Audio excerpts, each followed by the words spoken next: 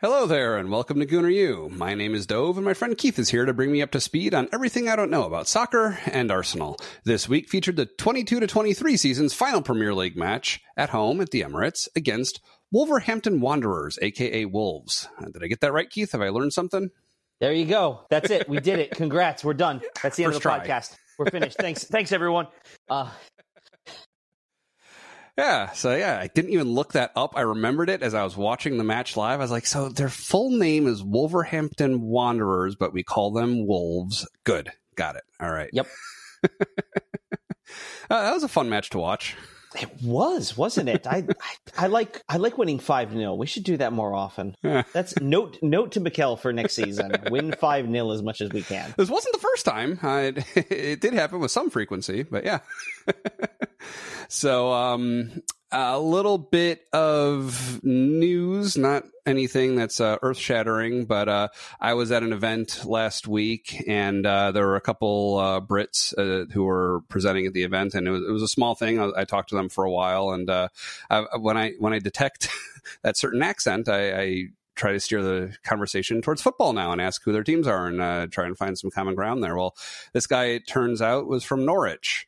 So his team, I guess, is in the championship this year. Doesn't look like they're getting promoted. That's all decided by now. But that was a fun conversation. So cool. Yeah. They're everywhere, and if they're from England, it's or at least they know something about it. It's sure. It really is kind of incredible. And you go to Europe. I mean, in the U.S., we have a very congested sports market. There's so many different things going on, so many different teams and sports and stuff.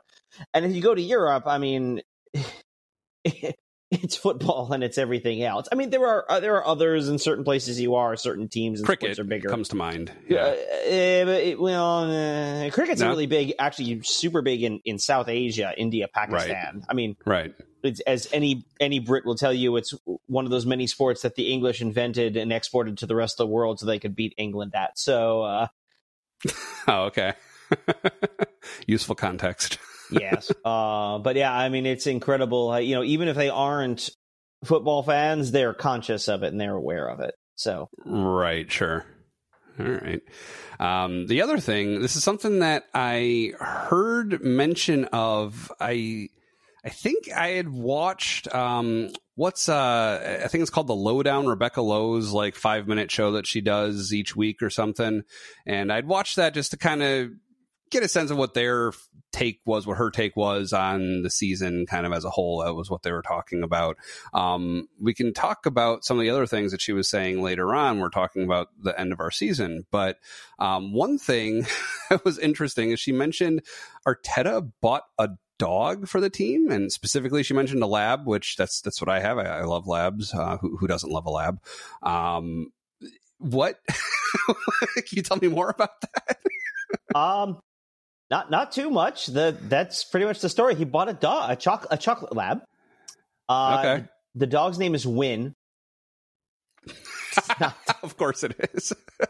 It's not, I mean, labs are awesome. I agree. But also, yeah, the dog's name's Win. That's pretty much it. He talks about building empathy and sort of building an environment, a pleasant environment to be. And so the dog is there. There is someone who takes care of it. Right. But okay. It's interesting. Yeah, that's the story. There's a dog at training now. So, yep, that's it. I'm happy for them. Yeah, that's one more reason for me to want to play for Arsenal. So let's talk about the match a little bit before we move on and kind of wrap up our season. This was a very fun one to watch. As mentioned, we ended up whomping them tremendously. It was 5-0 all told. And I was very pleased to see very early on, none other than Xhaka was setting the tone with his 2 goals nearly back to back. If this does turn out to be his last game with Arsenal, it's a very strong way to close out his career at Arsenal. And I'd say overall this match was a very strong way for Arsenal to close out a season that overall was a good season. I saw something pre-game on the Arsenal website. They said something, I'm going to get the numbers wrong on this, so sorry, but something to the effect of Arsenal's won their last 11 season finales and they're unbeaten in 17. The last day of the season is when everything just seems to fall into place for us, which is pleasant in most cases. As I recall, I'm trying to recall. We don't actually have too many of them where something is really at stake. I mean, last season technically we could have qualified for the Champions League if we had won, I think, and Spurs had lost, but then Spurs won like 4-0 or something. So no. For the most part, we've had a couple. There've been a couple here and there where we needed a win to clinch a Champions League spot, but a lot of them are sort of like today. It's just a really nice day. And, you're playing a team that themselves has nothing to play for. Wolves, we talked about this last week, had nothing to play for. They struggle offensively. They have all season. They're not a very dangerous team. So once we got a couple goals, I mean, it was over. It's a very, we were talking about this as a group at the pub. It's very much, I find the end of the English season and the end of the soccer season has a very sort of last day at school kind of feel to it. Like there isn't, in an American sport, you're getting set for the playoffs, right? You're resting guys, rotating guys, thinking about, is this something we can do? Get ready for the postseason. There's usually something at stake, jockeying for seeds, because they're, being third or fourth could make a really big difference. But here there's not. We were in second. We were going to finish in second. I said way back when, probably I want to say probably beginning somewhere in March. City was not going to win every game the rest of the season, and that turned out to be true. They drew against Brighton midweek, and they lost to Brentford on Sunday, which the Brighton game, by all accounts, given they had officially clinched the title with our loss of the previous weekend, by all accounts, they were somewhat hungover for that Brighton game. And then the Brentford game, who cares? They're rotating a bunch. They have a couple big games still left on the schedule, the FA Cup final and the Champions League final. But someone did the math.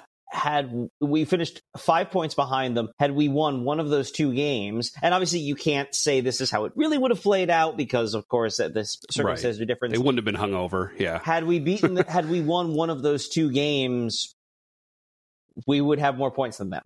That essentially ends up being the difference of the season. Which I don't want to dwell on that. It might have been, but just to really sort of reflect back and say what a tremendous season this was. And just a great finish to it too. And Xhaka was there. He missed a sitter. He had a hat trick. We were begging for it. You could hear it here. You could hear it in the stadium too. There's at one point he got the ball somewhere like 40 yards out, and you could hear people in the stadium going, "Shoot!" Which he's done, but he has scored from range before. He didn't, which was probably the wise decision, but.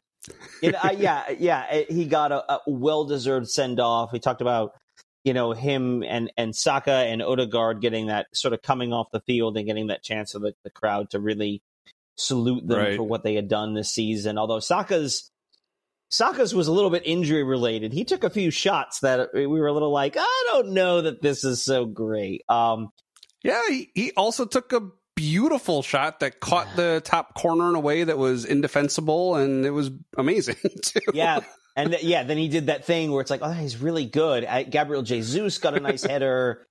Jakub Kivior, his first goal as an Arsenal player. Good for you. Just all around, and the sun was shining. It was just lovely. Just a lovely day. It was.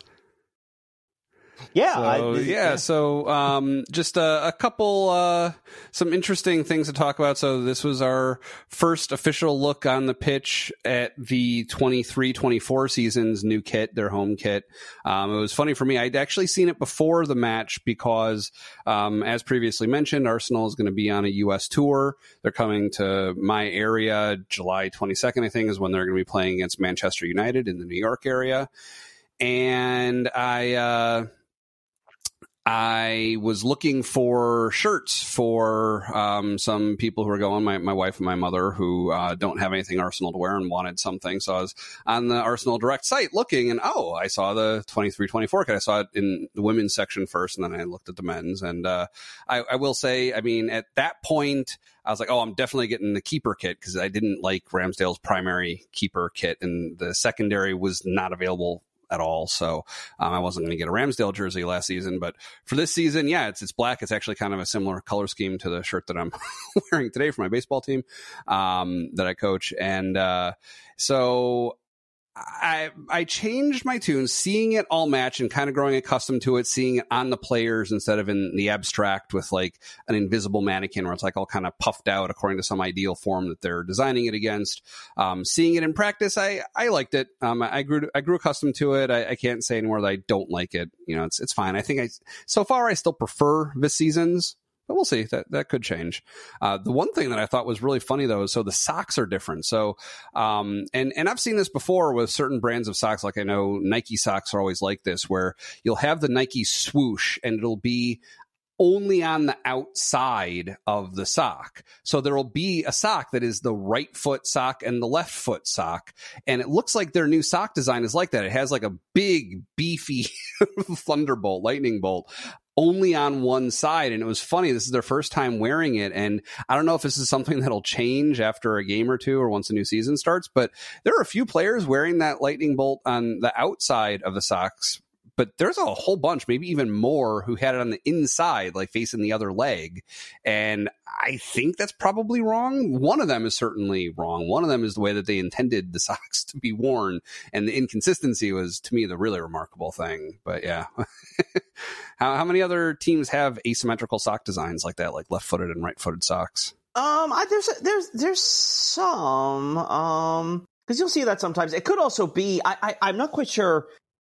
Getting into the minutia of socks, I'm not quite sure because there are some that are almost they're more like tube socks. They don't have quite the same heel and toe in the same way. So the idea is that actually you could wear both of them, and so the idea is you could just rotate it.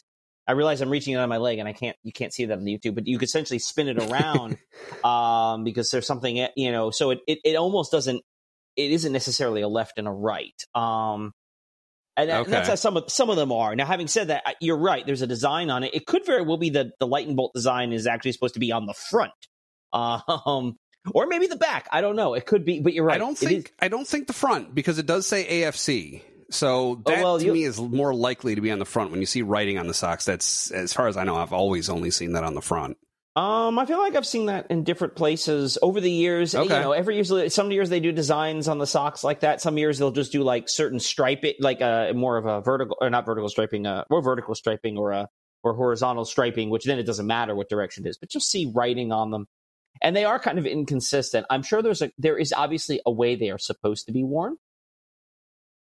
I doubt you will ever see a game where all 11 players are wearing them exactly the way they're supposed to be worn. I think that's just the general intricacies of, the players getting dressed and what they're thinking about as they're getting dressed. And, when people check the uniforms before the game in terms of keeping up with the rules, they're not looking at what orientation of the socks are. They're wearing socks, right? Okay, good.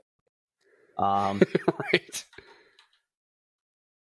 But yeah, I agreed. I kind of liked it in terms of seeing it live in action. I also tend to agree. I kind of like this year's a little better. But this one looks nice. The general consensus is that the away kit, or the rumored away kit, because it hasn't been released yet, that'll happen sometime this summer, is less good. People's general reaction to that one is negative. This one I like. All right, actually, somebody had it. I was at the pub. Somebody had one. Oh wow! A friend of I think his friend or brother was in London when it dropped and shipped it over. Oh, okay. And so he was, and I was just, I stood next to him and I just kind of did a double take, like, is that the new kit? Because yeah. Cool. I mean, it was like fresh out of the box. You could see the folds and the creases, and it's still, you just taking it out, obviously.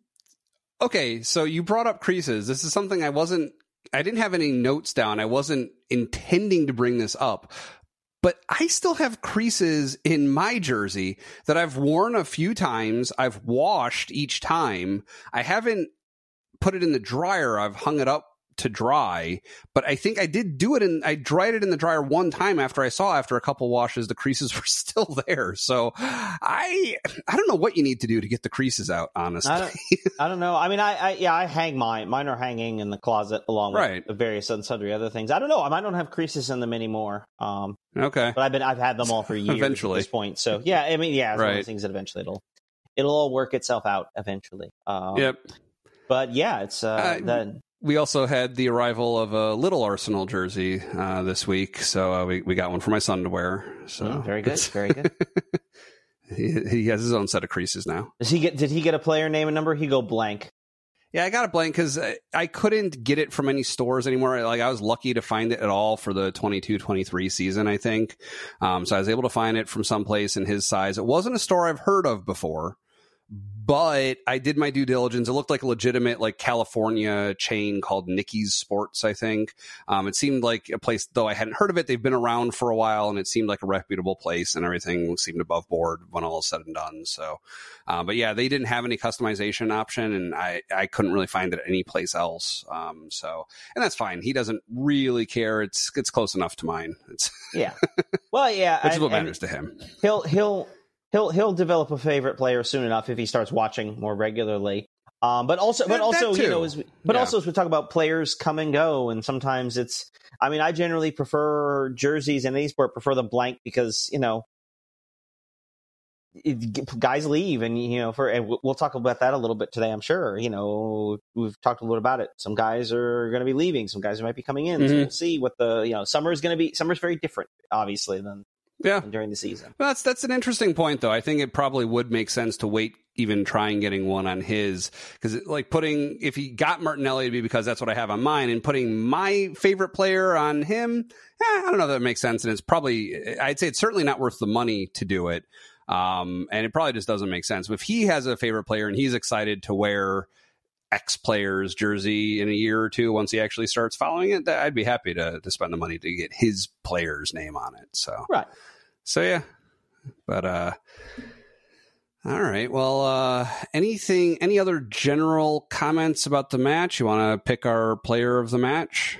Certainly for me, I mean, everybody played well. You win 5-0. There are no bad players. I don't believe. I would say, you know, freaking Aaron Ramsdale didn't make a single save all game. That jerk. Right. Because Wolves didn't have a save. I told you they were bad offensively. No shots on target. Yeah. I mean, I think the obvious answer is Granit Xhaka.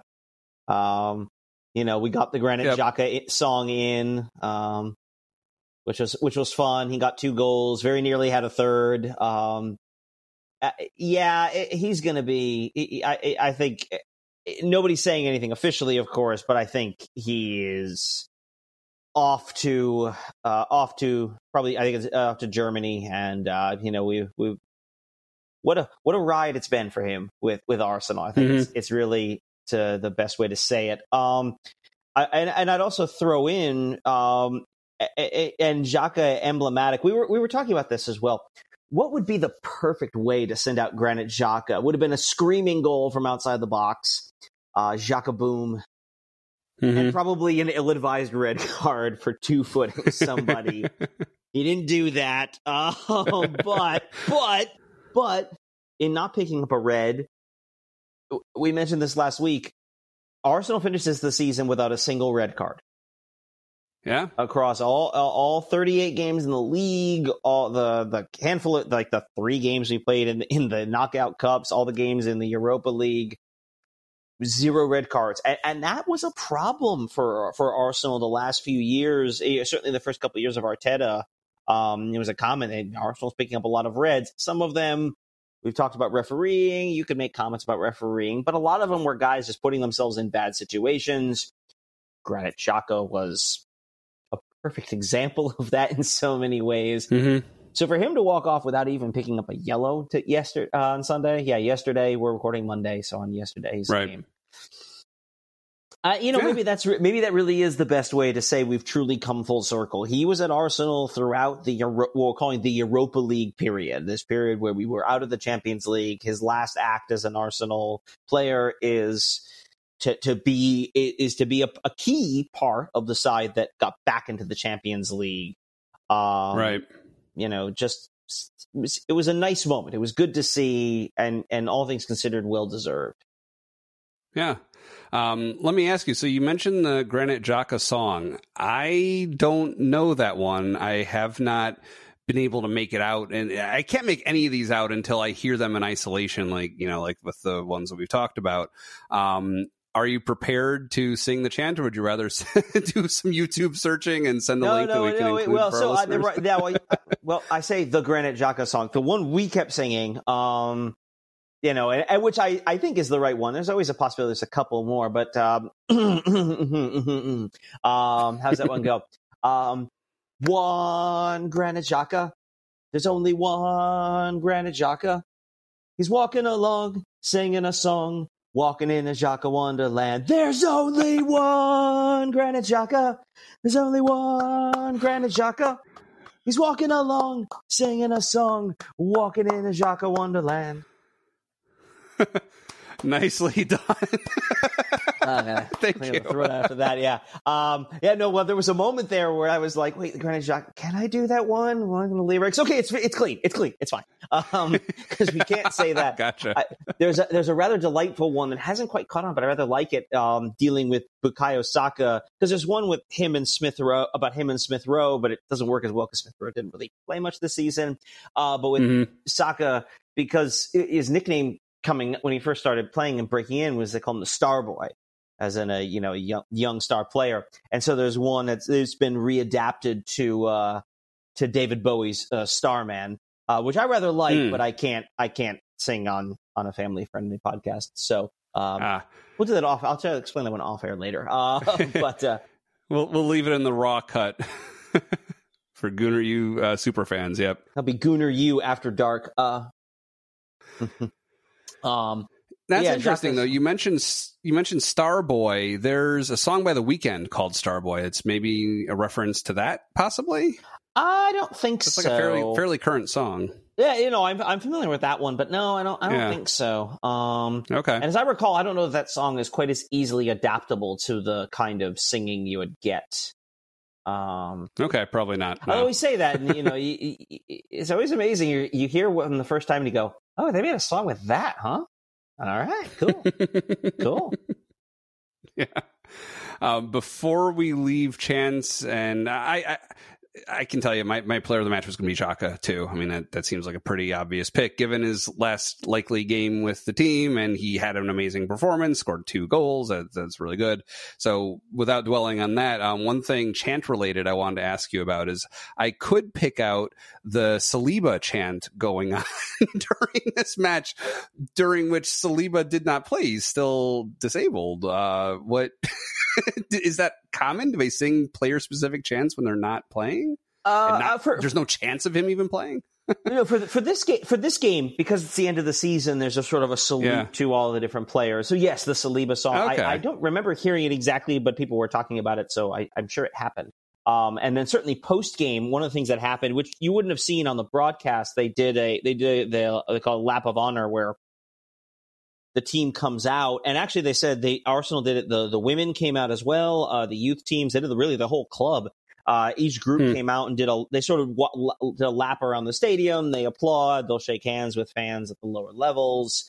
And then they close with the men coming around, and that would include. I mean, they had I saw Zinchenko was there on the pitch with I think one of his kids. Right. Who else did I see? I saw Martinelli. I think I saw Martinelli there. I assume all the players were there. So I assume Saliba was there as well. Arteta gave a little speech at the end. Apparently, the speech was substantially delayed because the crowd would not stop singing Super Mick Arteta. Right.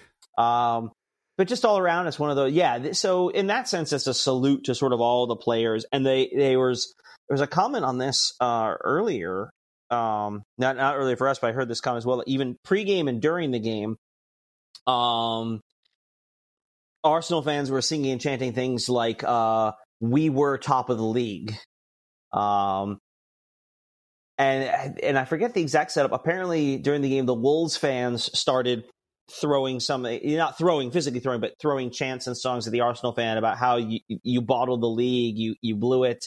And Arsenal fans apparently responded by singing, "We almost won the league. We almost won the league," which is so. How do you respond to that? You're sort of reveling in how close you came and how good how good it felt to be in that title race. Yes, we're frustrated. Yes, we want to win, and trying to figure out what do we need to do to take that next step next season. But for now, in a sense of celebrating the fact that we had a heck of a year. Man, really had a heck of a season. Yeah. So I got some brief questions about this match. But before we move on, let me tell everyone about something called Liquid IV. This is something that you put in 16 ounces of water, what they call a stick. It's this little packet, pour it into your water, and it makes you not feel thirsty anymore. When you're done with practice or a workout, whatever it is, a game, and you feel like you sweated it all, this will help get you better. So it comes in a bunch of flavors: sea berry, strawberry lemonade, Concord grape, lemon lime, to name a few. Recently this week, I tried the strawberry flavor. I think overall I preferred the strawberry lemonade. I like that little extra bit in there beyond just the strawberry, but everything I've tried so far has tasted good. When you do put one stick of Liquid IV in 16 ounces of water, it'll hydrate you 2 times faster and more efficiently than water alone. There are 12 refreshing flavors to keep your hydration routine exciting, and it contains 5 essential vitamins: B3, B5, B6, B12, and vitamin C, and with 3 times the electrolytes of traditional sports drinks. It is made with premium ingredients that are non-GMO and free from gluten, dairy, and soy. And Liquid IV believes that equitable access to clean and abundant water is the foundation of a healthier world. So they partner with leading organizations for innovative solutions to help communities protect both their water and their futures. To date, Liquid IV has donated over 39 million servings in 50-plus countries around the world. So if you want to try Liquid IV, incorporate it into your routine, you can get 20% off when you go to liquidiv.com and use code Gooner at checkout. That is GOONER. 20% off anything you order when you shop Better Hydration today using promo code Gooner at liquidiv.com. That is GOONER. There is no U in Gooner. So some match questions. The commentators pointed out early on, but I didn't catch all the details, that Raul Jimenez was wearing a protective headband, and it was like kind of a thin headband with a big bulge in front of the ear on the one side of his head. Do you know what kind of injury that was protecting from? Obviously, I guess it's protecting against the head impact, but do we know what he's suffering from that's gonna be on for a little while with? Yeah, so it was against Arsenal of all teams. It was a couple of years ago. I'm trying to remember the exact date. He and David Luiz, back when Luiz was playing for Arsenal, both went up for a ball, a header, and heads hit. And he was down for a while. It was ugly. A completely accidental. Right. David Luiz could be a clumsy player, but he was not a dirty one, certainly. Just one of those two guys went for the ball, heads hit, and he right. Certainly, Jimenez came off the worst for the wear. It's been pretty serious. It's good to see him playing. So but he's definitely what was that? Suffered for that. Was it a skull fracture or something? Or I believe it was. Yes. Okay, that makes sense then. All right. One other question I had. So, I haven't seen Wolves play very many times, really just the only other time that we played them this season. Were they wearing their 23-24 kit also this match, or was this their 22-23 kit?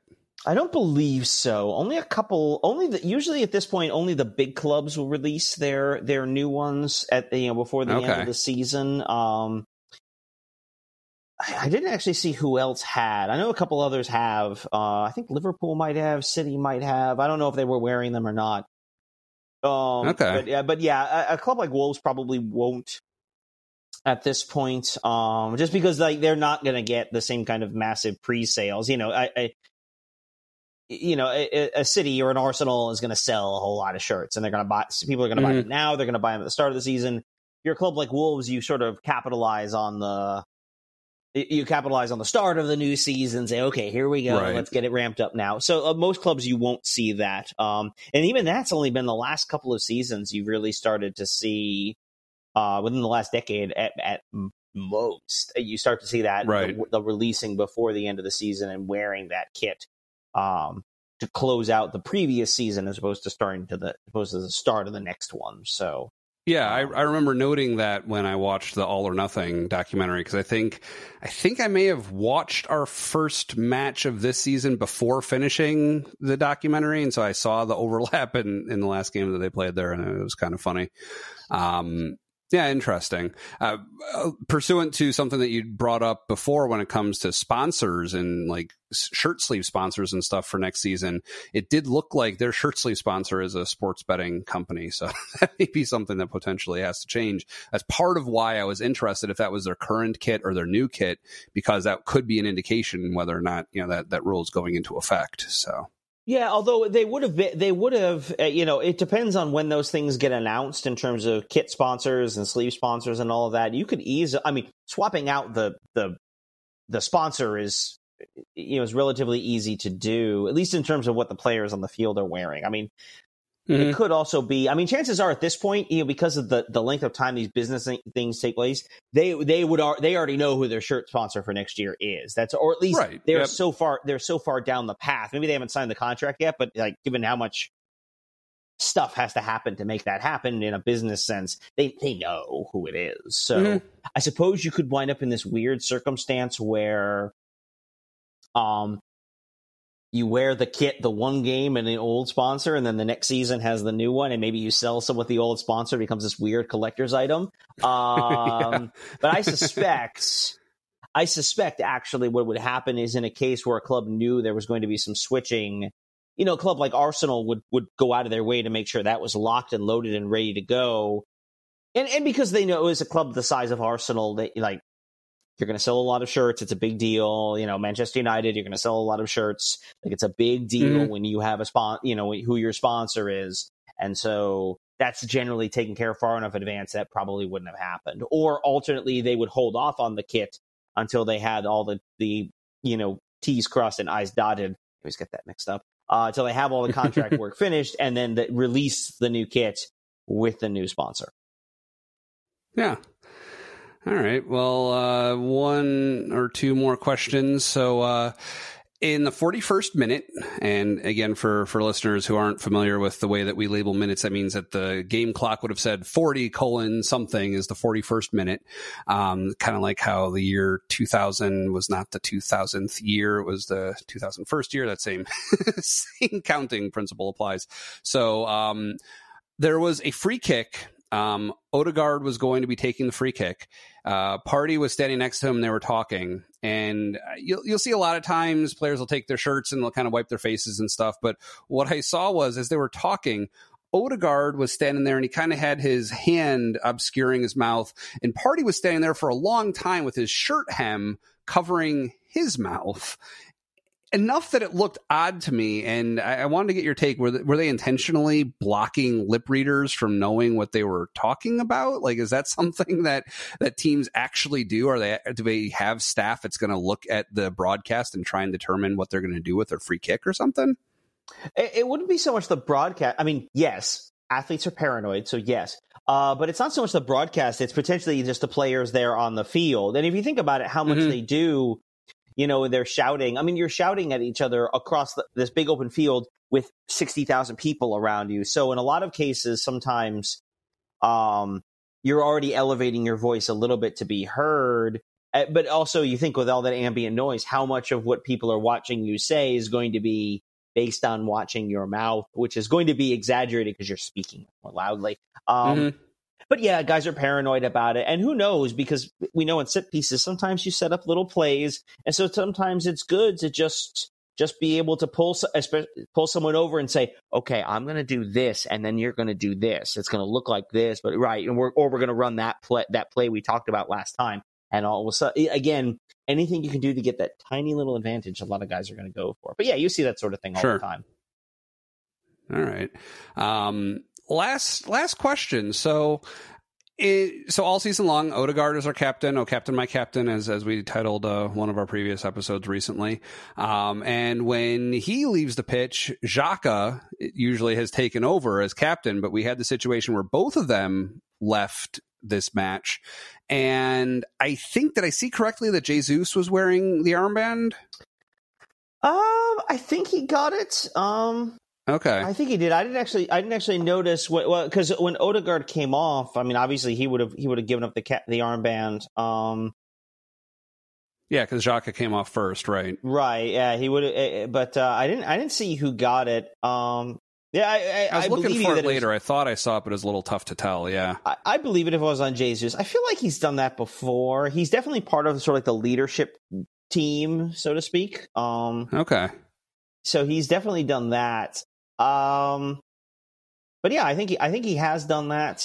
So yeah, I didn't actually see who was the captain after that. I'll be honest, probably after about like the fourth goal, I think we kind of all we weren't really paying attention as much. The game was well and truly, frankly, there were a couple more interesting other games. We didn't watch those per se, but we were just kind of like, this is fun. So I didn't notice who the captain was. I believe it was Jesus though. So. Right. Okay. So let's turn a little retrospective and look back at the whole season and reflect a little bit and kind of project after what we're hoping for and expecting for the next season. I'll begin kind of sharing what kind of helped form my outlook for the late part of the season. I think one thing that you had said that really stuck with me is you want to be the man, you got to beat the man, right? And I think when put in that perspective that we could not beat City, it's really hard to feel bad about them winning out over us in the end. Like, they were the better team. It's really hard to argue that. It was tantalizing. It was something that we're so close to. We arguably started feeling entitled to it or like we deserved it.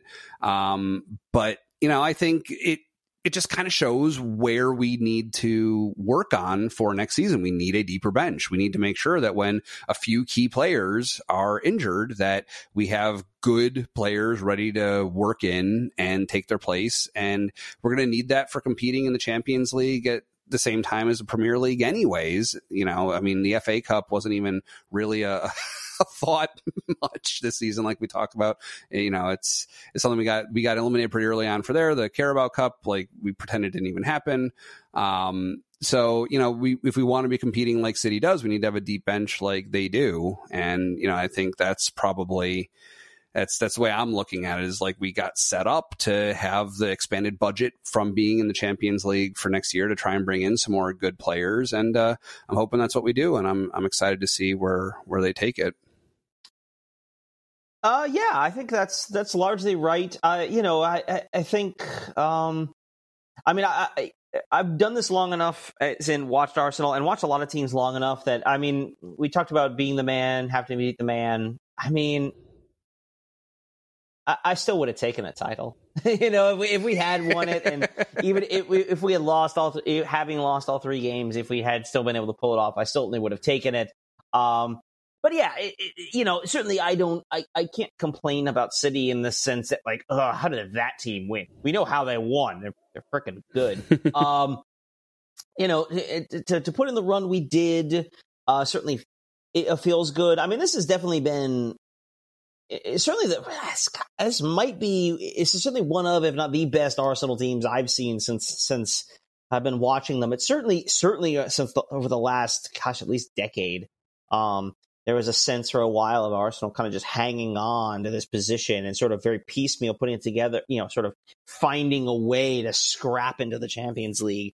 And we really kind of needed to go through the last couple of years this sort of wandering almost to sort of tear it down and sort of rediscover or decide who we are as a club, as a team, what it means to be a member of Arsenal, to have have a plan in place as to what this team or program is going to look like. And you're starting to see that we're a little bit ahead of schedule. We talked about this back early in the season. The goal was to get into the Champions League. We got into the Champions League. The fact that we put in a credible title challenge is great, but this was not the end of the journey. This is we still have more steps to go. We've talked about adding players. We've talked about expanding the bench, about competing on multiple fronts. I mean, yeah, we saw the depth of the squad, and we're going to approach the Champions League differently than we approach the Europa League. We got away with those secondary lineups. When you're playing Buda Glimt, that's not going to fly in the Champions League. It's just not. And you're going to have to make those weird decisions where we have a Champions League game on Tuesday or Wednesday. By the way, Europa Leagues are Thursday, so we're back to Tuesday and Wednesday, which is much better. And then on Saturday, all of a sudden, we've got United. Whoa. With the Europa League, that's easy. Going, we'll just run out the secondary lineup and we'll get the regulars ready for United. You can't do that if you're going to play. I'm just going to draw a name out of a hat here. If you're going to play Napoli. You can't do that if you're going to play Bayern Munich, and we're totally going to draw Bayern Munich. But that's a conversation for next season. You have to think about those kinds of things, and you saw at times Arteta got frustrated. You could tell he was frustrated with the drop off in quality once we started rotating those bench guys in. That's not going to work this time. So it's going to be a very different kind of thing, not just to be in these competitions, but to compete in them. And Arsenal is still going to be, even in the context of the Champions League, is still going to be at least in the top half in terms of quality of the sides that are going to be in that stage of the tournament. Certainly in the group stages of the tournament, and then the knockout stages, it depends. I mean, the general sense from some Arsenal fans, I didn't watch the semifinals, but the general sense of Arsenal fans watching the two semifinals is that we have a long way to go to compete with City, as we know, but also Real Madrid, the team they were facing. Like, those semifinals were played at a level that we can reach at times, but not consistently, certainly the way either of those teams can. By contrast, that the other semifinal, Milan and Inter, so the general consensus was, well, we're not that far away from that. We can do that. Mm-hmm. So in a sense, we're a team. We should, in terms of our expectations, we should be into the knockout stages, potentially quarterfinals if the draw breaks right. If we get a good draw, the cups. So much of the cups comes down to who you draw and where you play. We sort of, in a sense, the Carabao Cup, we drew Brighton, which obviously, as we know, is a very good team. And then we drew Manchester City in our second FA Cup game away. I mean, that's tough. That's a tough thing, and it didn't work out. So to be able to, to advance on all fronts is going to be sort of the next step of the evolution. And a lot of people are throwing this out there as a way to sort of denigrate what Arsenal's done in terms of, well, Chelsea was down and Spurs are down and United was down. Okay, yeah, that's all true. Liverpool was down. Yeah, that's all true. And they will be better. Now, we're still going to be good. Like, I'm not worried about us doing that, but you wonder, like, what is the league going to be like as the competition gets deeper at the top of the Premier League? Newcastle's in the Champions League is going to have a lot more money to spend. United's seems to be moving in the right direction under Ten Hag. Liverpool's going to restructure themselves. They have a great manager in Klopp. City will be great. And we haven't even talked about Aston Villa. Some people are pegging Aston Villa as sort of the next team to take the next step. I don't buy that. I think they're going to be good. I think they'll be dangerous. But there's also going to be someone, like this year was Brighton, Brentford and Fulham at times too. Someone else who's going to elevate themselves into that upper tier and is going to cause a lot of problems for some of these really good teams. So it's going to be super competitive. But it's part of what makes the Premier League what it is. It's the depth of the competition. I mean, Bayern Munich just won the German league title for the 11th year in a row. Who was it? Paris Saint-Germain just won it for like the 9th time in 11 seasons. Napoli won their first title in like 30-something years in Italy, but before that, Juventus had won some. Milan was last year, and Juventus had won like 10 in a row. Real Madrid and Barcelona basically trade off the Spanish title. Yes, City has won 5 of the last 6, and it took an absurd effort from Liverpool to not be that sixth. But I mean, the depth that they're going to come across in the Premier League is just something else, and that competition is part of what makes it fun. You really don't know how this is all going to play out, and that's before we know. And we haven't talked about this yet. You mentioned it in the lower divisions. We know who's going up and going down. It's a different league. It's going to be a different league next year, right? Just briefly, we'll mention. Why don't you give a recap of that? Actually, yeah. So I mean, well, just to look at the table real quick. So. Start at the top. We know City wins the title. Arsenal in second. Manchester United and Newcastle finished third and fourth. So they're also going to the Champions League group stage. Liverpool and Brighton, good for Brighton, qualify for the Europa League. And then in seventh, the last European spot going to the Europa Conference League, and that's Aston Villa. Tottenham finished in eighth, which means they miss out on Europe, which, Arsenal had a great season all by themselves, but the fact that Tottenham also missed out on Europe and Chelsea missed out on Europe, just two cherries on top of a delightful Sunday. And then you go all the way down towards the bottom of the table. Everton survived at the with a win in their final game. So the three clubs going down, we knew about Southampton, and then confirmed on the last day, Leeds United, who is going to sell off a whole bunch of players, a lot of Americans probably. And then Leicester City. Leicester, of course, famously won the Premier League back in 2016. They're not the first, champion to get relegated. They're not even the first team to win the Premier League that's been relegated since. But still is kind of shocking to see the rise and fall of Leicester in terms of they won, I think, in their second year after promotion, which is just everything about that title is just bonkers. The fact that they did it as quickly coming from the championship is wild. And now here we are, but it's about 7 years later, they're down. They're back in championship. So, it's a fascinating thing. So yeah, as we said, Leicester, Leeds, and Southampton are down. And then coming up, joining the league next year, we had the top two teams in the championship, Burnley and Sheffield United.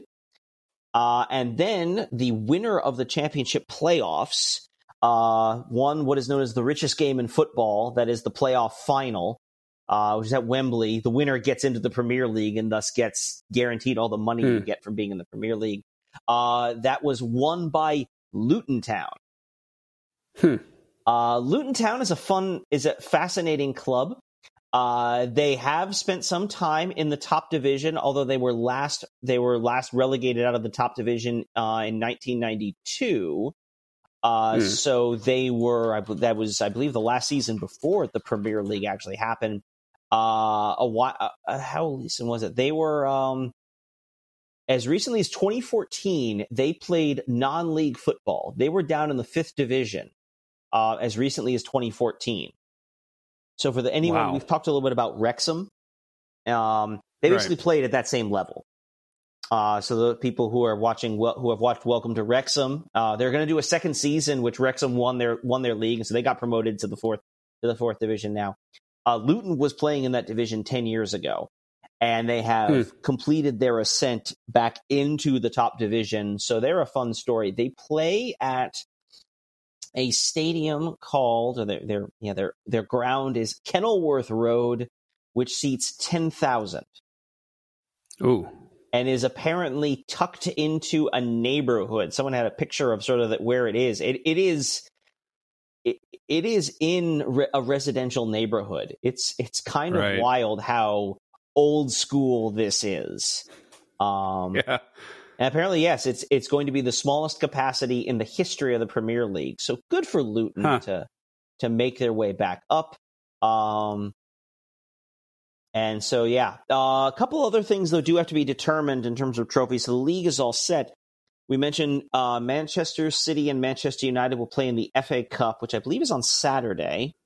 Is this weekend? It is. It's on Saturday. So if you're interested in that could be an interesting game.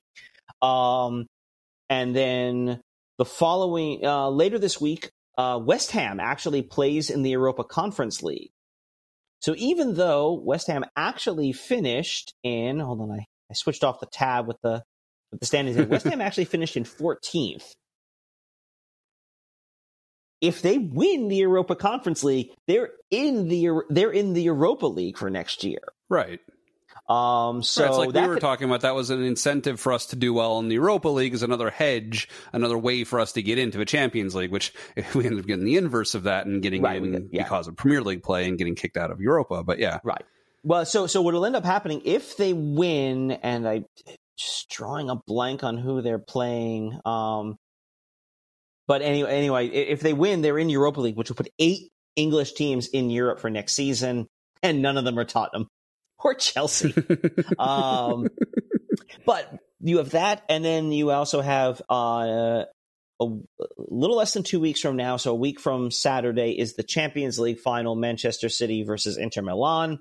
If City wins their 2 finals, so the FA Cup, they would complete the treble, 3 titles. So they would win the Premier League, the FA Cup, and the Champions League. They'd only be the second English team in history ever to do that. The other one being Manchester United, who did it famously in 1999, with considerably more drama. They won the league on the last season, won the FA Cup like 3 days later. They beat Arsenal for both of those, actually. And then they won the Champions League final, scoring 2 goals in stoppage time in the second half to win 2-1. So a little bit of drama there. Probably a little less drama for City, but who knows? Certainly. I mean, I think they will. If I had to, I'm not a betting person, but if I was, I'd probably put money on them to do it, which, it took arguably the greatest team in the history of the English game to beat us for the title. So there's something into that. I think there's something to be said for that. Makes you feel a little better about it. Yeah. Which will lead us a little bit into next season. So I don't know how we're going to deal with transfers. We can talk about transfers as well.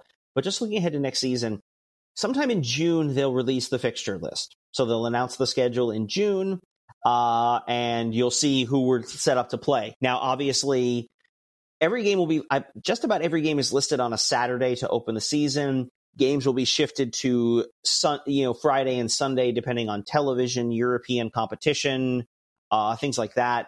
Plus, a couple games will be shifted around time-wise. And then, of course, you have during the season, you have things like the death of the Queen, which just caused games as well to be shuffled around for all kinds of things. But it gives us a starting point. It gives us something to look at, start thinking about what the season looks like, where are the tough games. We know roughly where the Champions League games are going to be as well. FA Cup won't kick off till January. We'll have the Carabao Cup sometime. We'll be in the 3rd round, which I guess is usually September, October. I never remember. It always seems to be different. And then the other one is actually the season will start in August. The question just is when. Officially, the league is scheduled to start on... Hang on, I had it. Officially, the league is scheduled to start on August 12th. So mark your calendars there, August 12th. However, the week before that, is the beginning of August, will be a game called the Community Shield. Most countries have this. They'll call it a Super Cup. So it is the winner of the league will play essentially a final preseason or exhibition game against the winner of the National Cup. So every country has these 2 competitions. So in England, it's the Premier League and the FA Cup. In Spain, it's La Liga and the Copa del Rey. Everyone has these. They'll play a Super Cup, which is sort of they call it the curtain raiser. It's traditionally the first game of the season, league champion versus the cup winner. In years where someone does the double, that is, they win both the league and the cup, the second spot will go to the team that finished in second in the league. So, if City beats United for the FA Cup, we will play them for the Community Shield. Now, how important is the Community Shield? I mean, of all the trophies Arsenal could win, it is easily the least important. It is an exhibition game. There are certainly plenty of managers who treat it that way as an extra preseason game. But there are some, a chance to play City in a competitive game. There's a trophy at the end.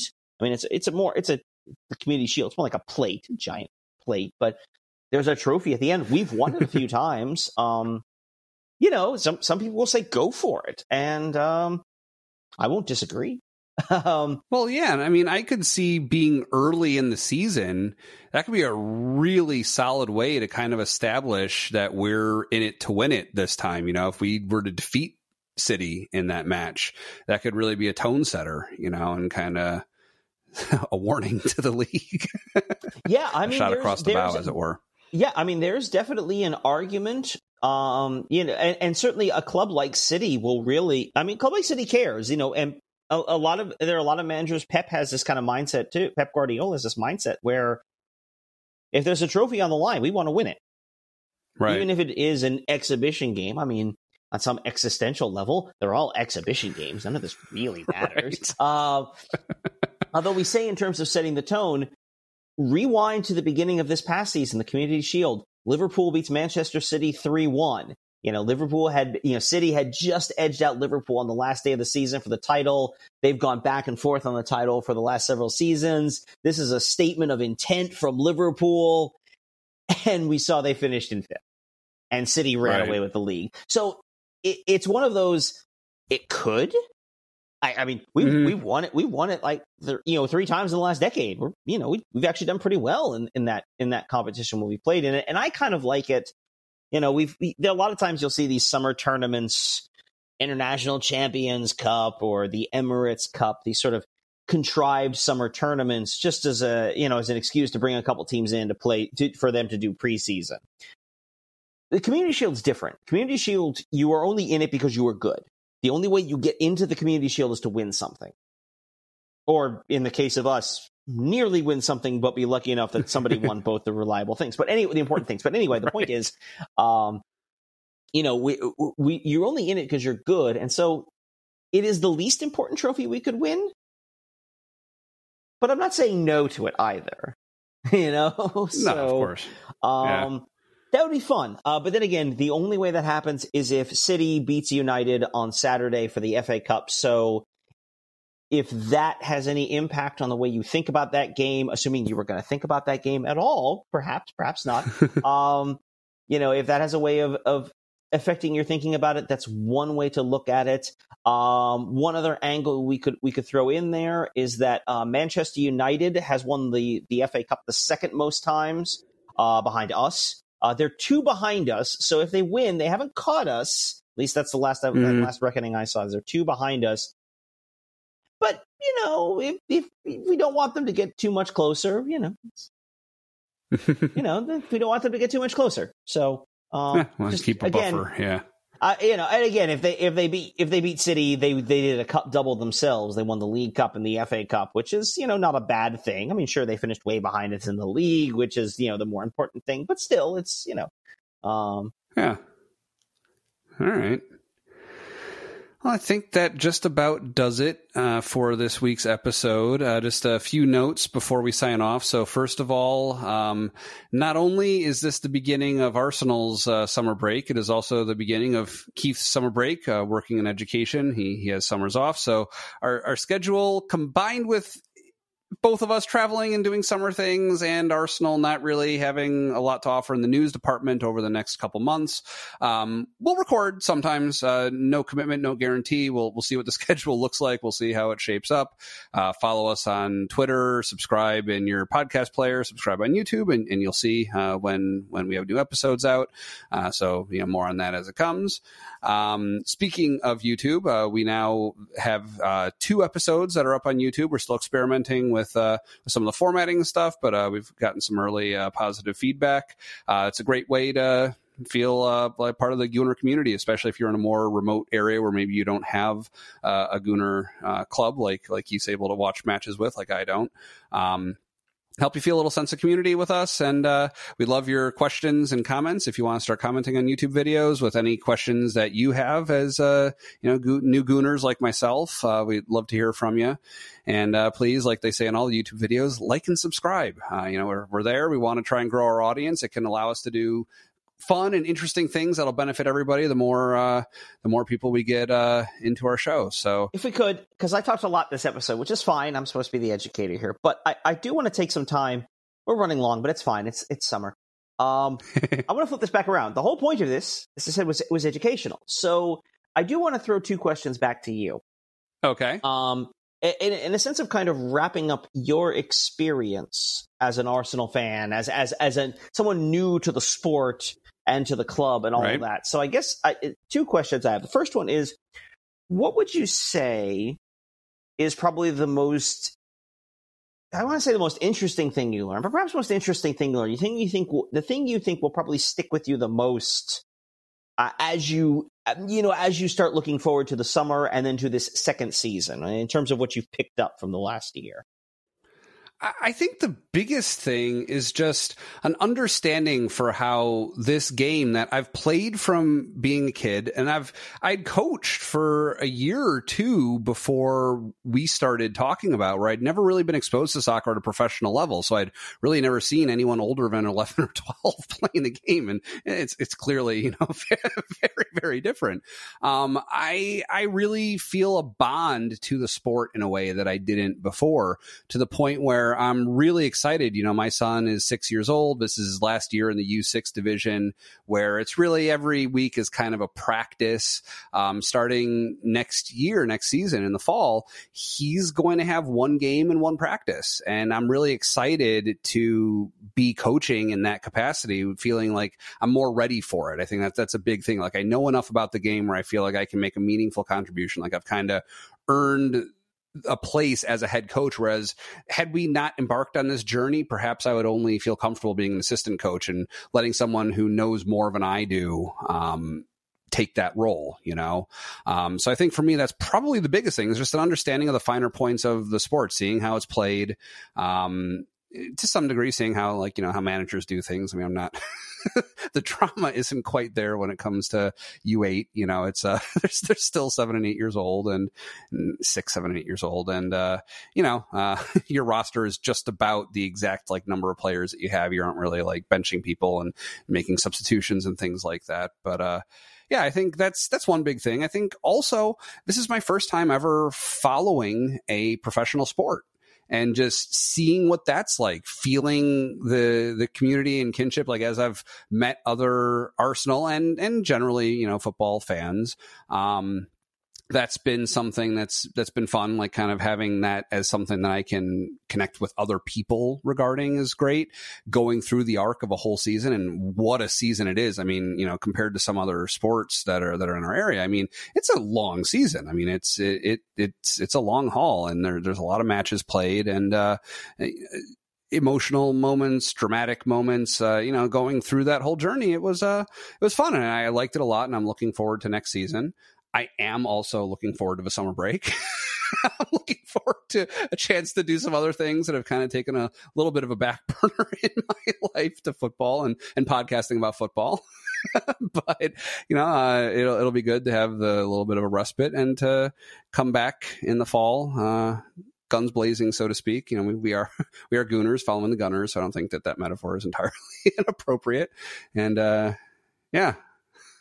Well, you stole the other question there, which was, what are you looking forward to? But I guess, unless you want to elaborate on looking forward to it, or we can finish. I cut you up before, but if you're done, we can be done. That's okay. No. I mean, as far as what I'm looking forward to, just a little more explicitly, I'm just seeing year over year changes, right? I had a tiny taste of that with the All or Nothing documentary leading into this season. I had some frame of reference in abridged form, where Arsenal was coming into this season from, but seeing how this season played out, having deep knowledge of that, seeing the changes that are made for the fall, seeing lineup changes, play style changes, things like that.